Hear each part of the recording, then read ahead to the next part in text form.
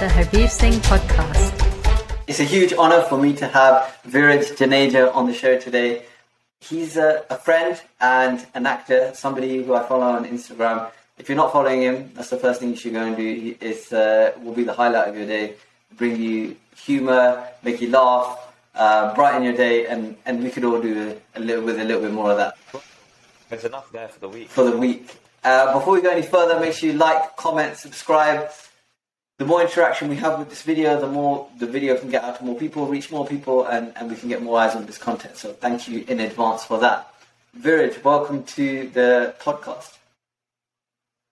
Thank you for having me, man. I wanted to record the bit we did before this because I found everything you say really funny, but I think I suddenly feel like, you know, when you said I saw the 3, 2, 1, I was just suddenly tensed up and I was just like a different person to that pre-convo chat. But I'll try to just be myself still. How do you switch on? Like, well, how do you go from, with acting, how do you go from being yourself to... It depends. That's a really interesting question because recently the project I was on, here we go, I'm going to plug myself already, Please. Little English, a feature film coming soon.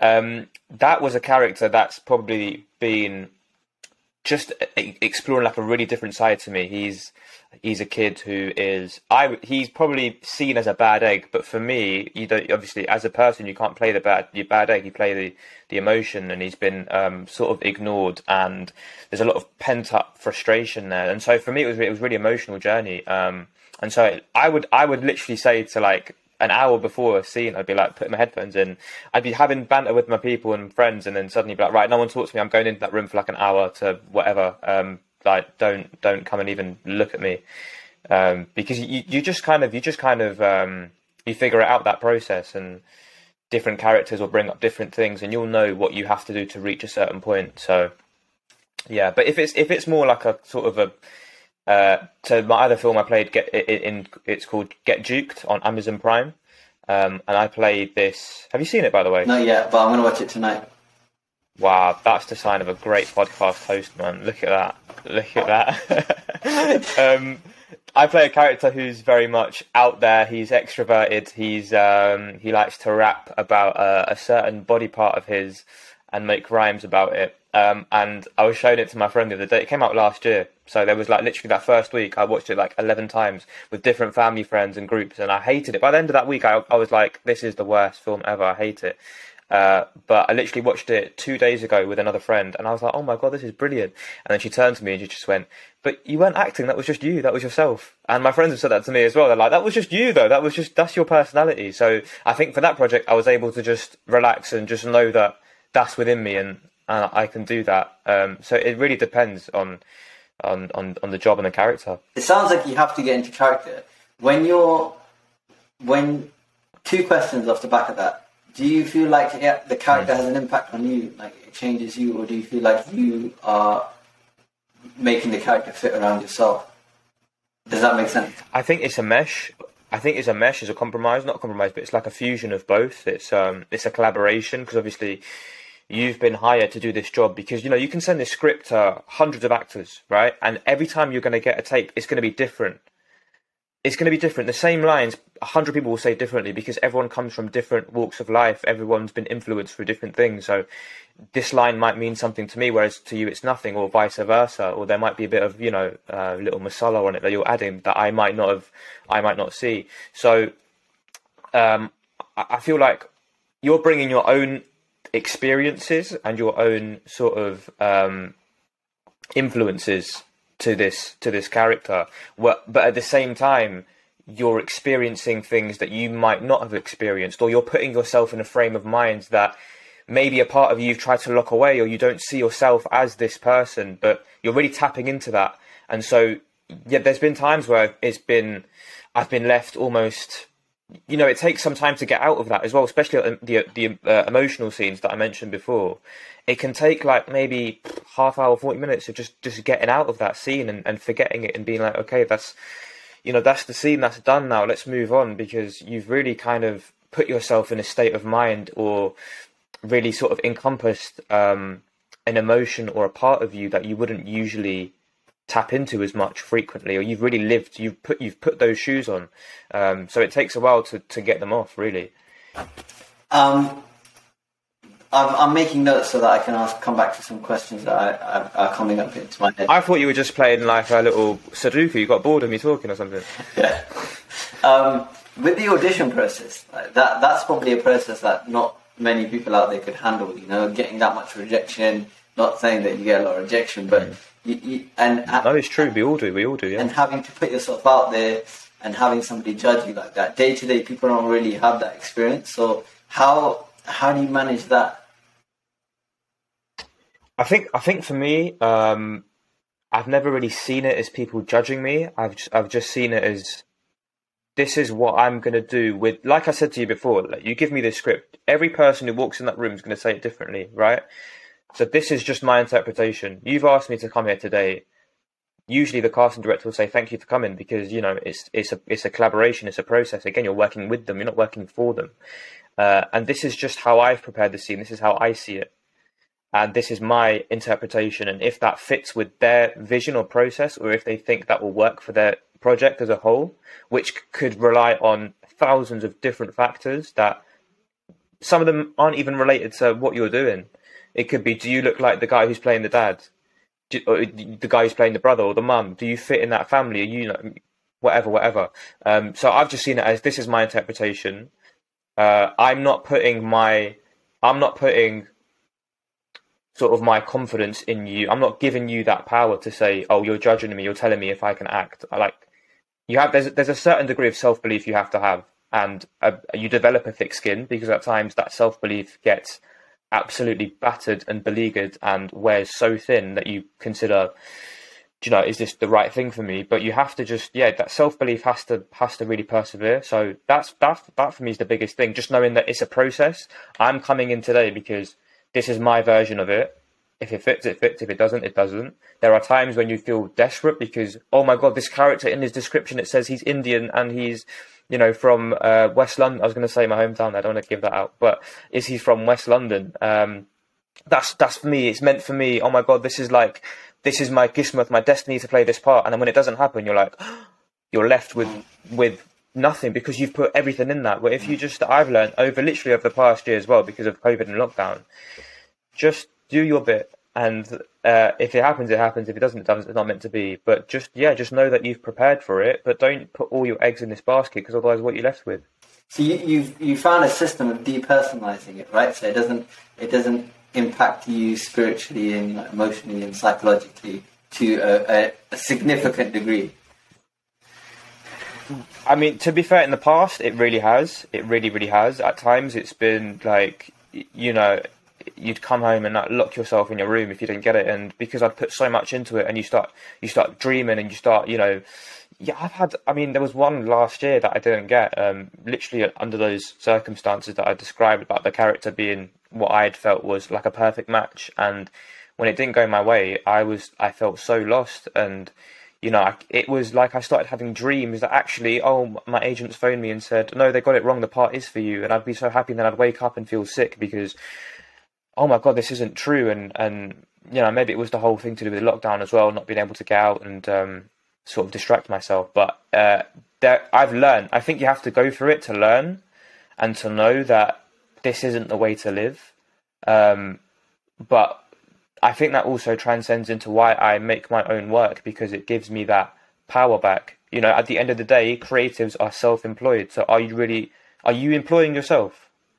At the end of the day, are you employing yourself? Doesn't mean you have to, you know, earn money for it, but are you employing yourself to do something, to exercise those creative thoughts and those creative fibers in your body?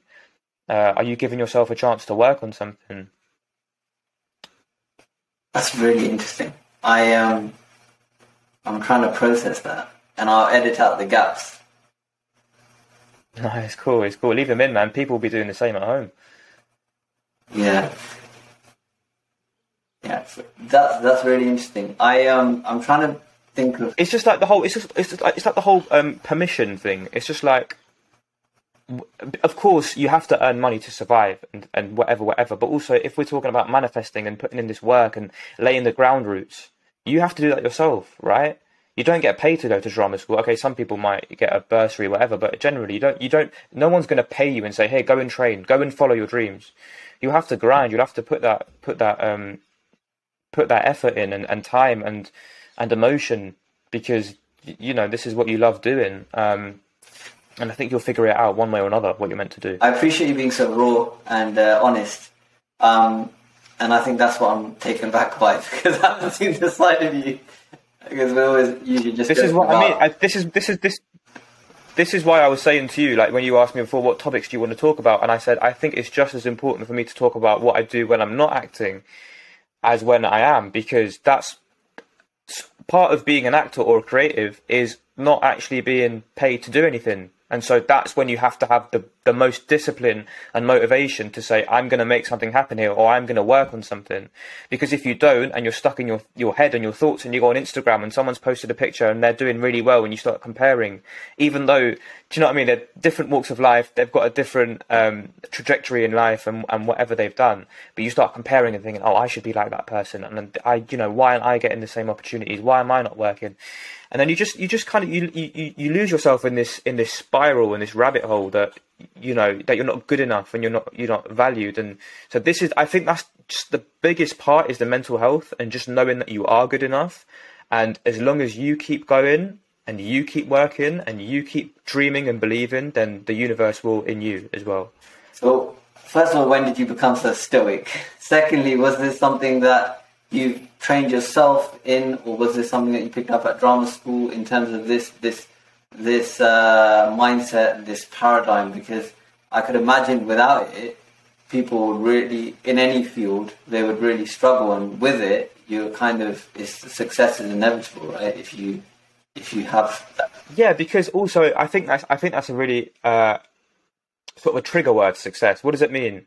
To different people, it's different things. Are you looking at long-term success? Are you looking at, short-term? Are you looking at what is a successful day? That's what I've sort of broken it down to. I've got long-term goals, I've got short-term goals, but I think the biggest sort of, if I get home, if I sit at home all day and I don't really do anything, I'll be so annoyed. Why? Because it's not been a successful day. Okay, what is a successful day? Knowing that I've either gone to the gym, that's like my anchor to know that I've worked on myself physically in some way and mentally. If I've looked at my notes of some ideas that I have, if I've maybe watched a film to stay in that creative bubble environment or to get inspired somehow. There's little things that I think I know and I've developed over time to really sort of make a checklist of what is a successful day for me moving forward. Because if you want to achieve your long-term goals, that's broken down into short-term, that's broken down into what you're doing in today or the next hour or the next minute. So I feel like if you're working towards something long-term, why aren't you sort of doing why aren't you doing the 1%? Why aren't you doing the minuscule minutiae details that you have control over, really? And is that system or thought process something you figured out for yourself, or is that something that you had some help with? No, I think it's something that I've figured out myself. It's just something that I know that from experience, just of maybe being a bit younger and going out and having a good time or whatever, but not really having a good time, on not really being there, because I have this guilt of like, what are you doing? Like you're partying or you're drinking, whatever, but what have you done what are you celebrating? Are you celebrating the fact that you just made it to another day? But okay, but what meaning are you giving yourself here? Like, why have you earned this drink or this night out or whatever? Like, even I mean, it sounds awful, because it was awful at the time, like even going to a friend's house and just chilling there, sitting and having a good time. It's just like I was never really at ease, because I knew that there's so much that I want to do long term, that I talk about so much, and I really visualize, and I'm so passionate about when I talk. But what am I doing to achieve that, like right now or today? What have I done to achieve that? What steps have I taken towards that? And if it was nothing, oh my God, it was just like, right, I'm gonna have to find a way to go home early here and just to satisfy this this discomfort almost. So it's not really something I've seen or I can quote. It's just this feeling that I've had for as long as I can remember, really. I wanted to ask you about that comparison being the thief of joy. And I noticed with myself, for example, I've looked at certain YouTube channels, and I think, oh, that channel is massive, and then I think, well, that person's like not there anymore, right? Like they're not even producing videos anymore; they've disappeared, and you kind of feel like it's good to stay in your own lane and not worry about what other people are doing. Just focus on what the long-term vision is for yourself. But how do you escape like seeing somebody and seeing someone blow up and think, well, you know, I'm better than them, or you know, I work harder, and you know, but I'm not there where they are.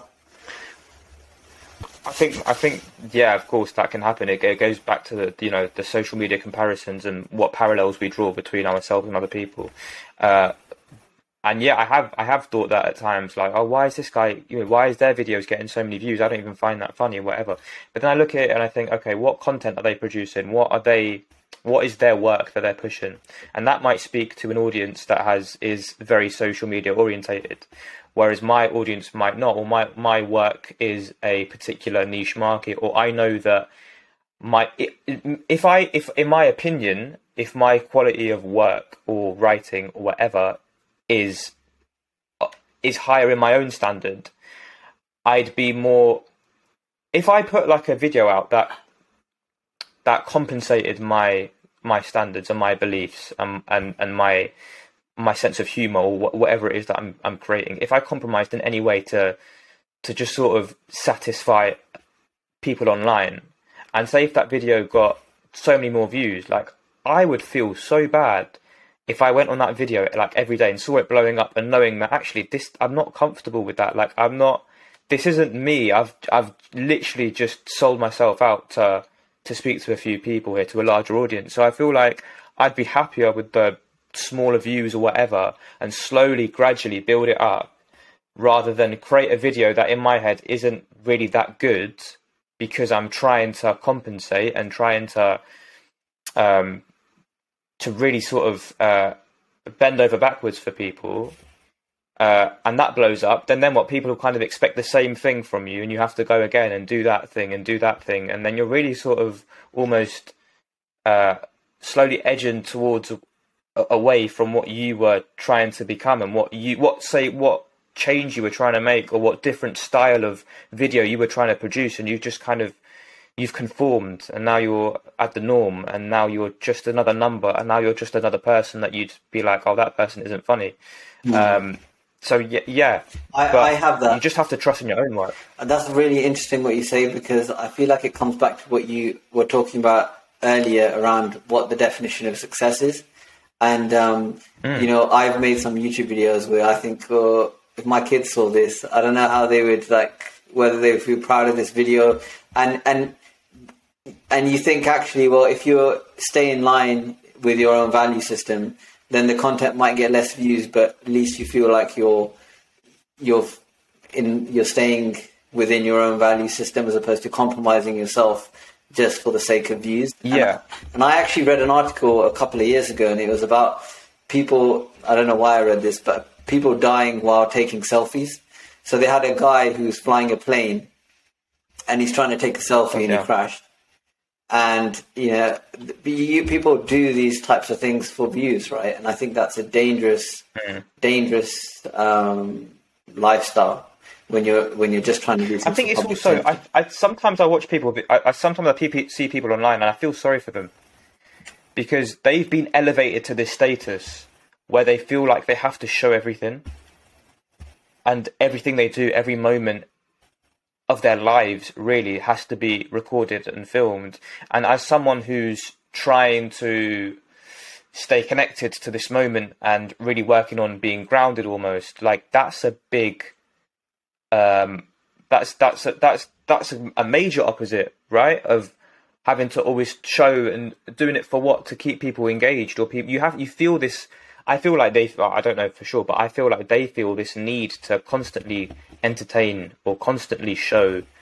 And, like, I'm just thinking, everything that you've done in a day, we'll see. So we know that you've not done anything else apart from that. And we'll know on the days that you don't do anything that you've not doing anything, because you haven't posted about it. Yeah, I was thinking of Jake, I don't know if you've seen that.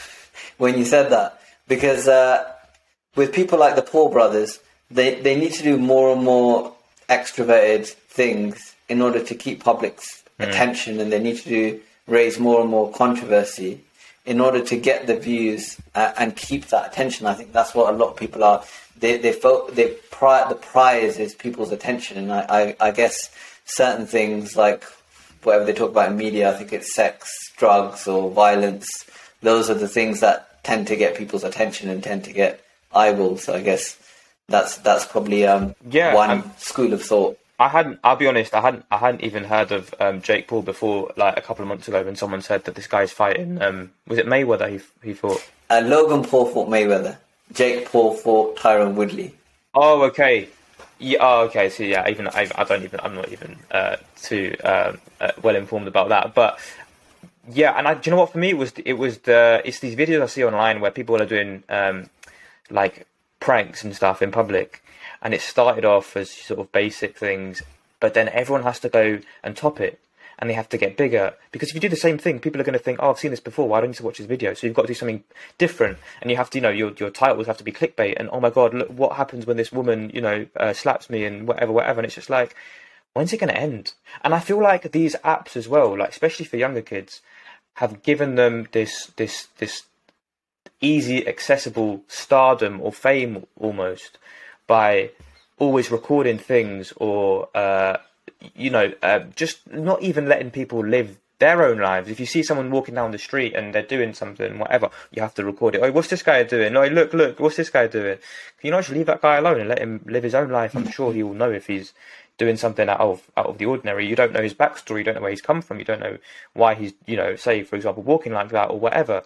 So that's dangerous, I think, going forward as well, because we continue to celebrate these people and we continue to reward them with views and likes, which really they don't mean anything, do they? Yes, and the number of people creators who suffer from anxiety and depression and self-medicate with over-the-counter or illegal drugs is massive, because that isn't going to fulfill somebody on a deeper level, that notoriety and those views. And I was thinking of happy slapping. I don't know if you're too young to remember that, but I do remember that. It got to a point where some people were killed. People filming it and attacking people, and there were deaths around it. And women, I saw videos of women getting attacked, and it's for the sake of what? It just goes to what you were saying. People trying to go internet famous. People trying to go viral. That's the aim. Let's go viral. Let's get views. Do you see how many views I got? Yeah, so I think it is really important to have some protocols and some boundaries around social media, especially for the younger generation, and probably around just this whole new ecosystem of social media and putting yourself out there on the internet. But going back to the acting, I wanted to ask you about, there's going to be young aspiring actors who are going to be watching this. What was the process like for you? So, I think the first thing is to sort of pinpoint where I sort of knew I wanted to pursue this, and this came from doing loads of school plays at school, and just wanting to get involved at any opportunity to perform, and just even like in class, if there was a bit of role play, right? Yeah, I want to do it. All right, Viraj will do it. We know Viraj will do it because that's what he does really. So just knowing that I had that. People, I mean, my mum calls it attention seeking. She might not be wrong. Do you know what I mean? It might be a detention thing, but that's how it started. Obviously, it's developed into something a bit more respectable, I hope. But just always wanting to be just doing something active and being at the front of the class and performing and things like that at school. I love doing that, and then obviously that transcended into school plays and performing and singing on stage and doing some really weird stuff at the time that people, like, I remember doing a school play called Hairspray the musical, and we came in to do, there was a day of rehearsal where you did your first show and you didn't have to go to lesson, so we came in dressed in our own clothes, and I walked through the school gate and my friends were like, oh, what are you wearing your own clothes for? And I was like, oh yeah, because I'm doing a rehearsal for the school play Hairspray. And they were like, what do your parents know about that? Yeah, they're cool, yeah. Well, is that a bit gay though? And it's just like, all right, cool, man. Listen, you think, all right, why don't you come watch it? Why don't you come watch it? You tell me what you think. And I remember this one guy who said that. He came and he watched it and he was like, bro, that was sick, man. Can you tell me when the auditions for the next players? And I was just like, yeah, cool, man. All right. So I feel like there's a mentality that people like, oh, if especially for guys, if you're doing anything that's creative or musical or artsy, then it's a bit, you're seen as a bit weird or whatever. But until they actually see the work, like, it's a completely different story. And you'll know yourself. Don't be put off. Don't be put off by that. Don't be put off by being a bit different to everyone else. Like that's such a gift. That's such a gift. I saw this quote recently. It just said, like, embrace not being normal or something like that. I've really paraphrased terribly there, but it just embrace your weirdness. That's what's going to make you you. That's what's going to make you stand out. That's what's going to give you, like I said, when those 100 people say those lines on a script, your weirdness, your life experience, your energy and your vibe, that's what's going to create a totally different, unique interpretation that might get you somewhere, might get you the job or whatever. So embrace that. I've totally digressed. I'm sorry. This is gold. But yes, it was doing school plays. Found a local theatre school to where I live. Joined that for a couple of years, about a year, I'd say. And then I went to this part-time drama school in East London. It was called Identity Drama School. And that's when I that's when I first got a reality check, because I'd come from school plays, being that guy in school, like, oh yeah, Mr. Actor in school, thinking I'm the shit. Sorry, I'm swearing. Sorry. We'll bleep that out. Thinking I'm the guy, thinking I'm the stuff. And then I was thrown into this drama school with people who were my age, but they were actors and they'd been on TV and they'd done stuff. And I'm just like, whoa, like, I'm not that guy. I'm not as incredible as I thought I was, because I was comparing myself to people who weren't really interested in drama or acting. And now I'm in a class full of this incredible talent. But it was such an incredible experience, because I learned so much from the tutors who were teaching us, but also from just watching people in my class do their scene and their mannerisms and the way they performed and the way they even spoke about acting as if it was a viable career and that was something that they were going to do.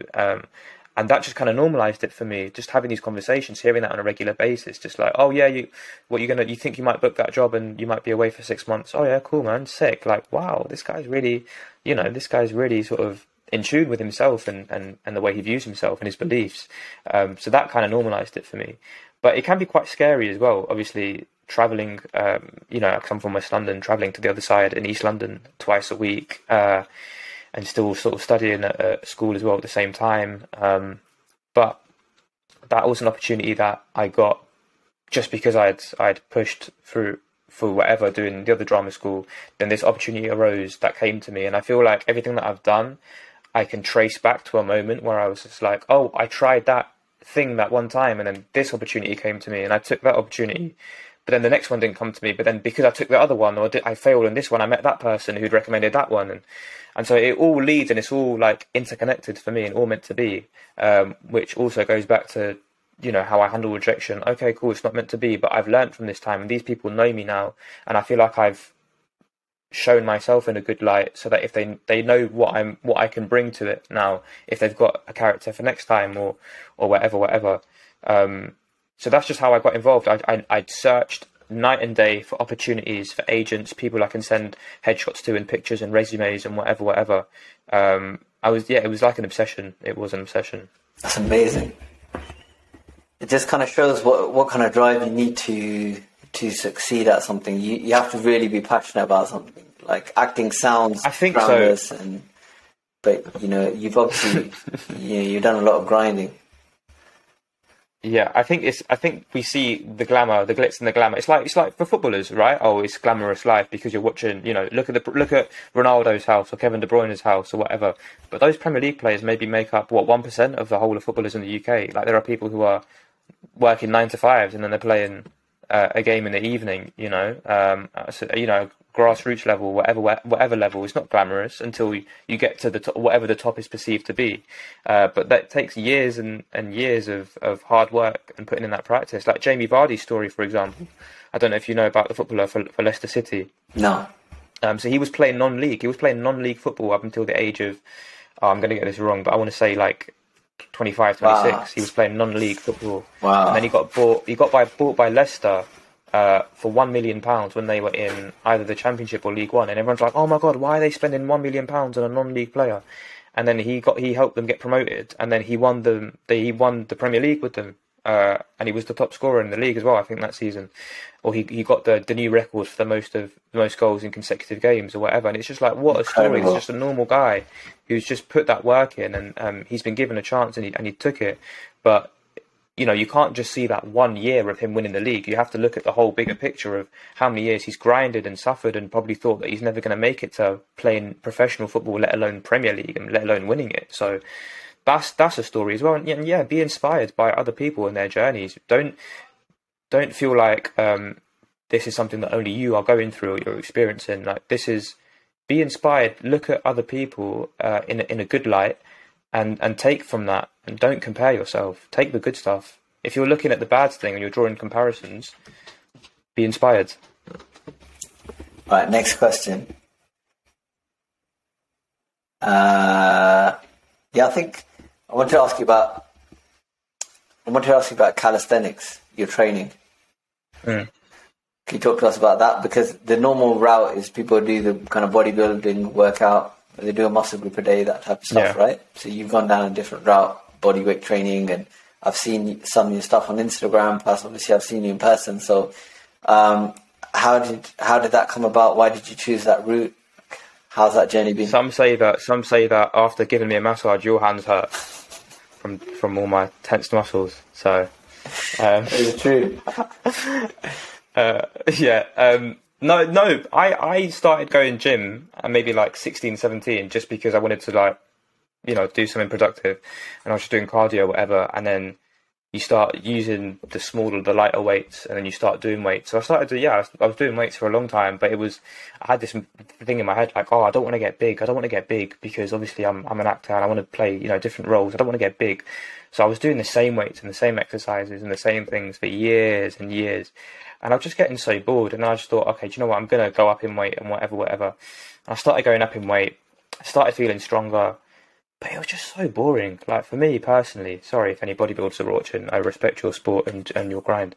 But just doing the same thing in the mirror, doing a set of the whatever. It's just picking up weights and dumbbells, whatever. And then it was in lockdown. Obviously, I became reliant on that as well to get a pump and look good and feel good. And I need to go to the gym. I need to bench today. I need to do some weights or whatever.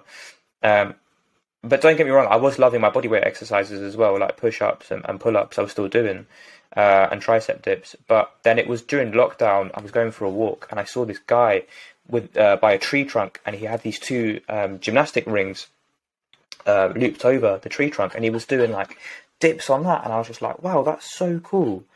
Firstly, visually that looks incredible, and I'm sure the strength required, as I later found out, is quite a high threshold to have to be able to do that. But also, he's not relying on a gym being open, or he's not relying on having some weights at home. He's just using his own body weight to get stronger, and I just thought that concept was like, that's insane. I went home, like maybe not that day or that week, though I definitely ordered like a pair of gymnastic rings and just went to my local park, and there was like a pull-up bar there, and I jumped up on the ring, and I just thought, the way the guy did it, he just went down and up, and I was just shaking for like a good 15-20 seconds, and I was doing like, in my mind, it was like the deepest dip I'd ever done, right? And I recorded it, and I was like, oh my God, I'm going so low, and I looked at the footage back, and I was going just like that. I was just doing that. And I was just like, oh my God, like if I'm getting this much muscle engagement just from this one exercise, this is incredible. And because it's a different type of training, you have to always switch it up and shock your body and all that. Yes. But it's fun. It's so fun being outside. You're not inside. You're not caring about whatever anyone else is doing, what weight they're using, or who's using the 20 plate or whatever. Or in my case, the sixes. But it was just, you're just doing it in your own time, and I just thought that was so cool. And I think this was as well because of the added sort of depressing circumstances of the lockdown, being outside in fresh air and doing something so active and progressive there, that just gave me such a massive boost of like serotonin, everything, and going home and the next day waking up and feeling like everything had been worked, and your core, especially at the start, Because I was fixated on abs in the gym, like, oh, I need to get a good ab pump, and I need to feel the burn the next day, otherwise I haven't worked out.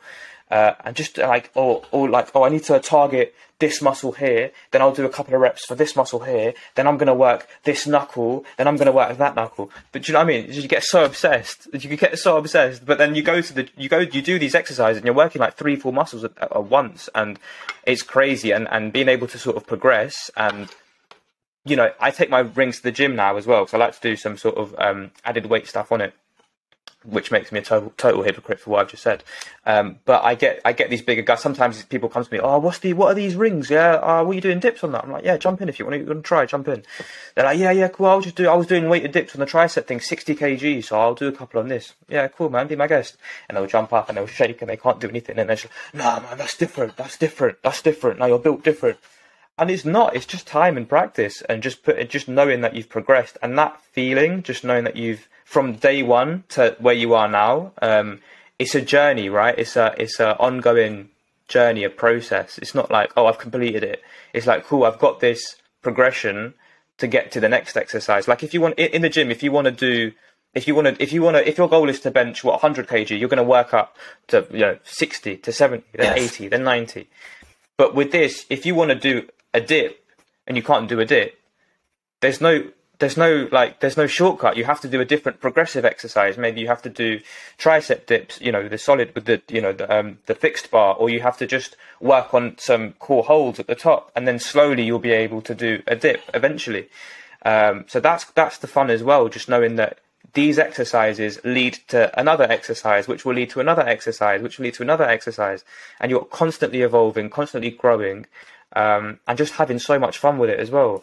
I think you've definitely sold it to me, especially. I'm gonna go out, buy some rings, and give that. Calm down, give me a shout, man. Calm down, yeah. Yeah, then we can film it. It'll be hilarious.